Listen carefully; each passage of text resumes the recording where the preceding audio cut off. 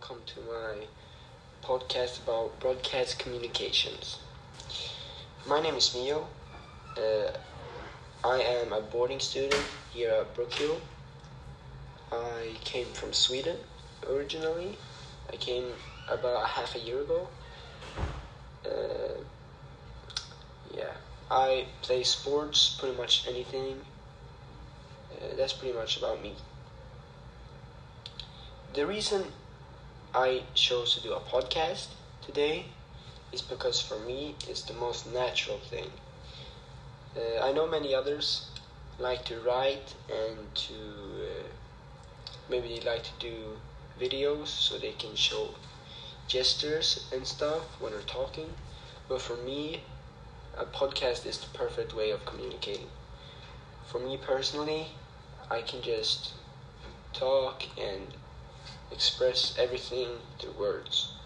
So for me it's a very relaxing form of communication.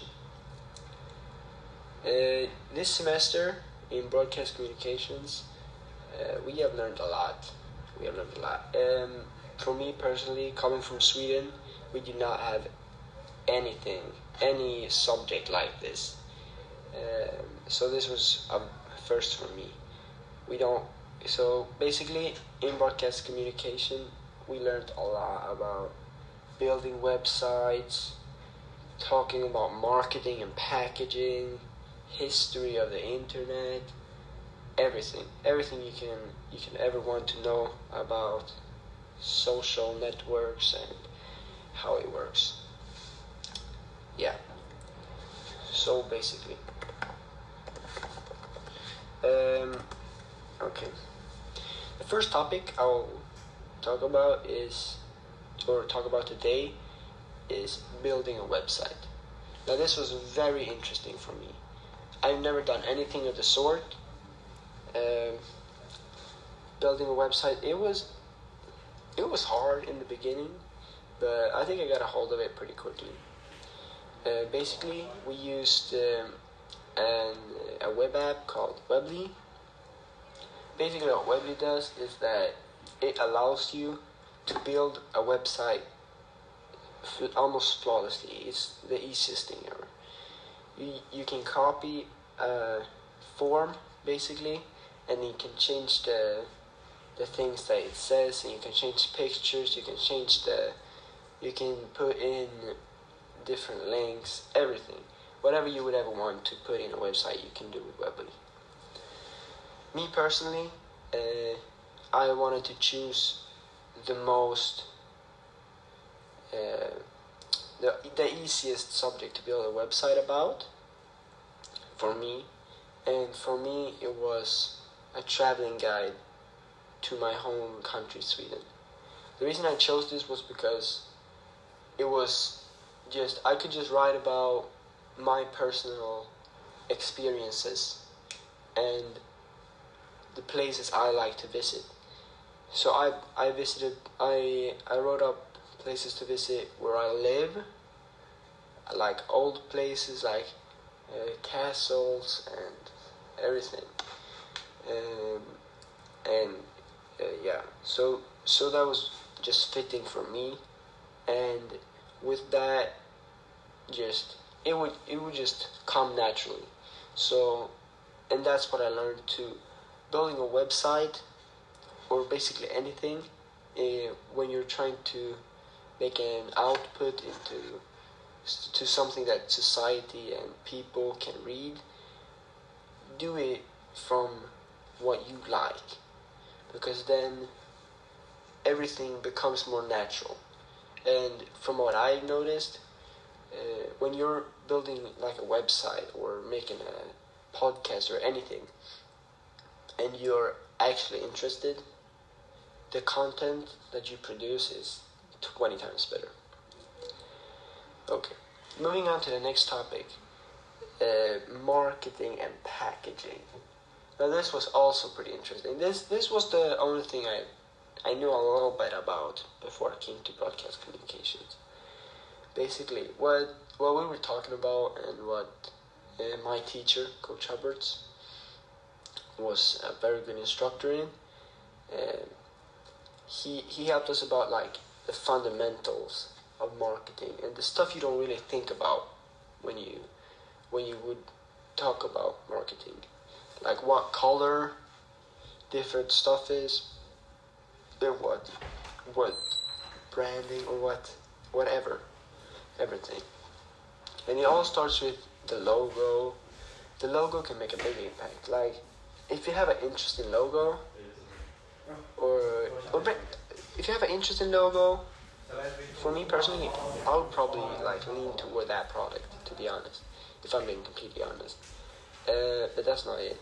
Like also, the color of the object you're buying. So let's say I'm walking through a store and I see a product that is a white box and a red box. The thing that I'm gonna see first is the red box because it pops out. And this was really interesting because I've never thought about that ever. But now when I think about it, it does make sense. Because when you see something white, it kind of blends into most things. Like let's say you're in Walmart and there is 20 white boxes on a white in front of a white wall. That's just gonna blend in, and even though you can see it, it's not gonna catch your focus. So basically, if you have, let's say, the white wall and you see a red box, that's gonna pop out and you're gonna look at it, and then you might consider buying it. So there's so many small details that can affect buying rates or everything, like how much people buy it and how much people put interest into your products. Yeah, but enough about packaging, marketing. I noticed that marketing is a very interesting space. Marketing, it depends on what you're trying to market, if that is the correct way to say it. But basically, if I'm trying to put out a product, then I need to give examples of why that product is the best product in the world.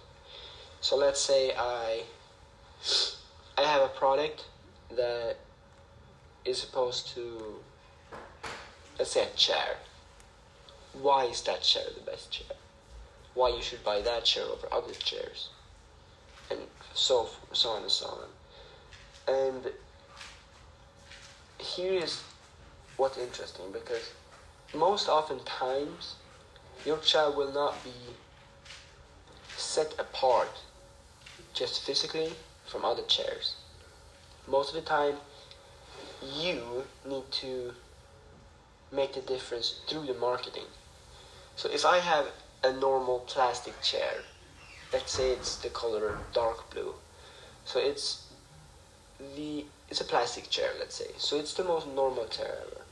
If I have a bad marketing campaign for it, or I'm marketing it just in general, not in an interesting way, and I don't show why my chair is the best, no one's gonna buy my chair. Everybody's gonna choose someone else's chair over mine. And so marketing can be how you present it, as well as packaging. That can also be a part of it. Price range can be a huge part of the marketing. Comfortability, if it's a chair, so usability basically. If it would be any other product, it would be probably usability and the most effective way to use it. For me personally, marketing was also one of the top things that I liked about this class, because I got, not necessarily that I probably use marketing a lot, maybe I will, maybe I'll not, but what is interesting that I got an insight on what companies do in order to catch our attention,